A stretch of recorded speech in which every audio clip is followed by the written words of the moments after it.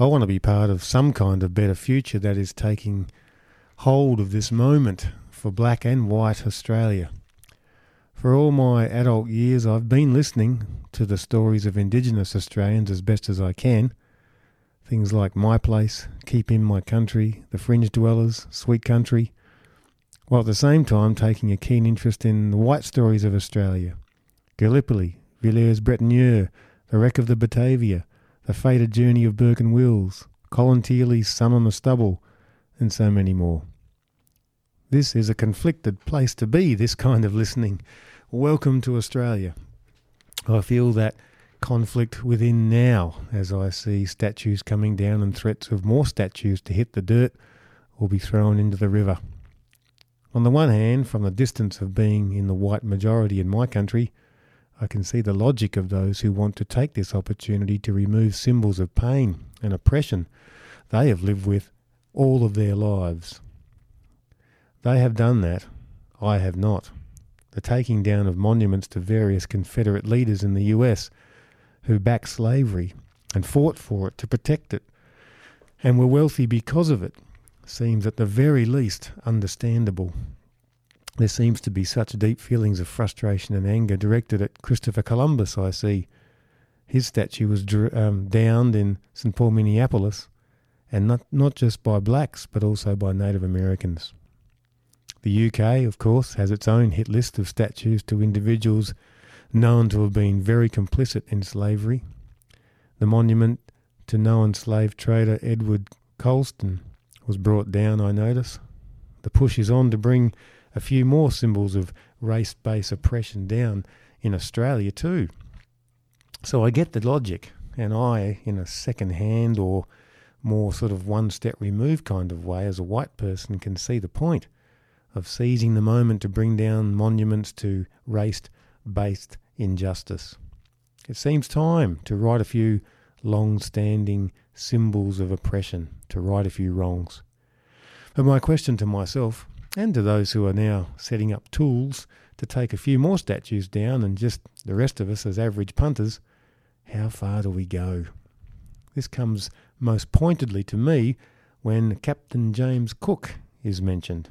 His statue was on the Aussie hit list apparently. He's not on the PM Scott Morrison's hit list, nor is he on ex-PM Tony Abbott's hit list. Tony Abbott called this bringing down of monuments to significant people in our past as cultural vandalism. Is it only that, or is it undoing of wrongs? Is that a white perspective that cannot hear a black perspective, or a needed correction? Or is it a needed correction to things getting out of hand?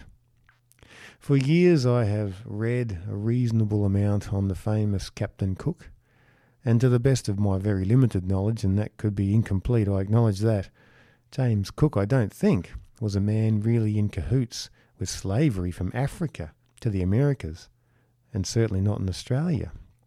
However, I get that there was the same kind of slavery in Australia. It was just not African.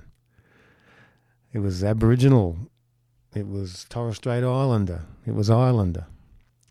Aboriginal activist Pat Dodson spoke so well this week on this. I think I heard him say that even if it is true that, as the PM maybe tried to say, there was no slavery in Australia, in the sense that slave ships full of African people forced into slavery and bound for the plantations of the US in the south generally didn't stop in Botany Bay or find a place in this country. There were indeed plenty of slaves here. They weren't called that. They were indentured workers, and they did not get paid, and they had no rights. And the Indigenous among them were not even counted on the census until 1967.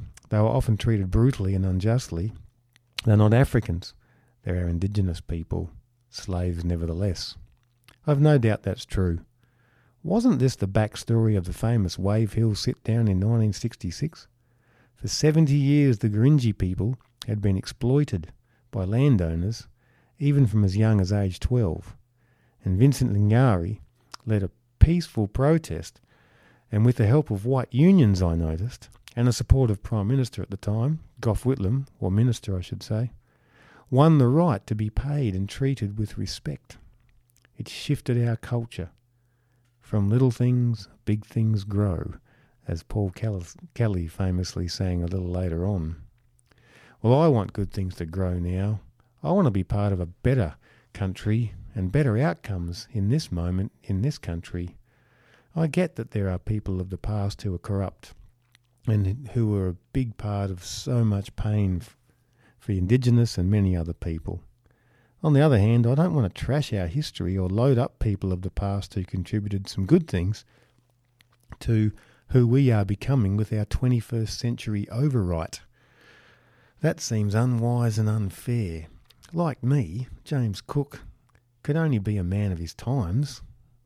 If we overwrite our history in whatever way, we're dicing up the truth of it, good and bad. And that never seems to serve the future very well as far as I can tell. Yep, it's hard to listen. It is. Especially when the values and the symbols of your own story are being challenged. It's difficult. It's not easy. But I guess that's the challenge for me as a white person living in the lap of middle-class Australia. This is a moment to listen even when it's uncomfortable for as long as I can, in the hope that some injustices are reconciled and some pain is healed and some new understanding and some new light comes in our community. You can contact me or make a comment at scenicvalleyaustralia@gmail.com.